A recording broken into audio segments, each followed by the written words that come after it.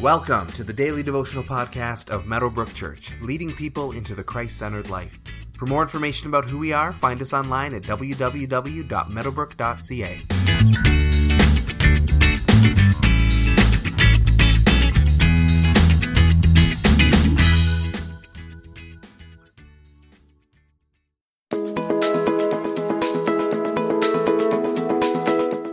I am not referring to all of you. I know those I have chosen, but this is to fulfill this passage of Scripture. He who has shared my bread has turned against me.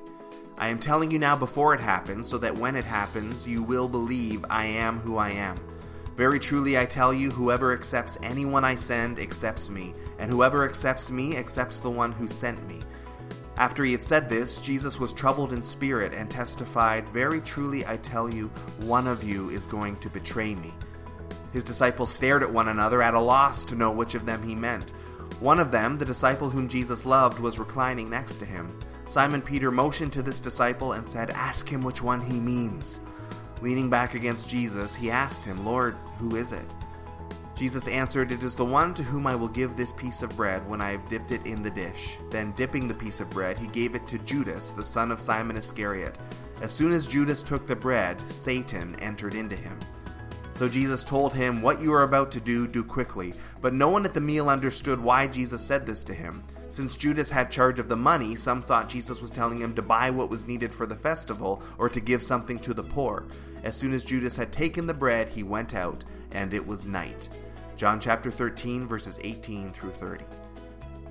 Benedict Arnold is a traitor of American history, a self-serving opportunist who fought for the Americans but then plotted with the British in the American Revolution.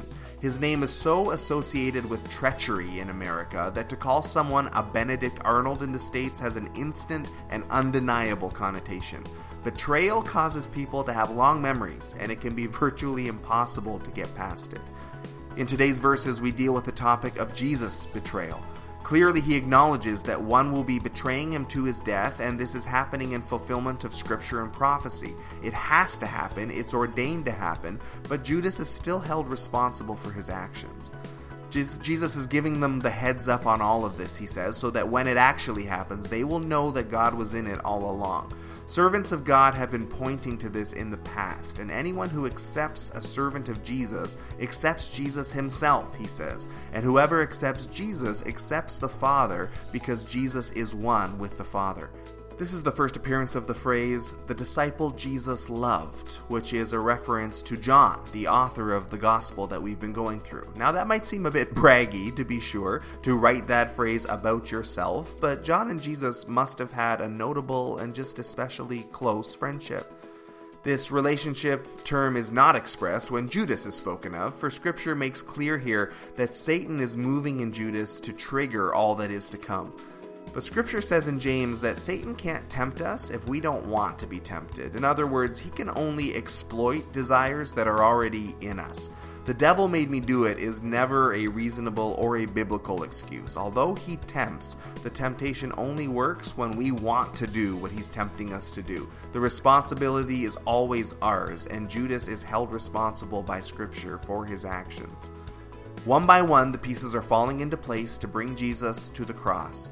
But his confidence is in his heavenly Father and in the plan that the prophets have been speaking of for generations, the great God plan to save the world for which the hour has finally come. Take some time today to reflect on maybe where you have felt betrayed or wronged by someone close to you in your life. Have you forgiven that person? Can you try to forgive that person?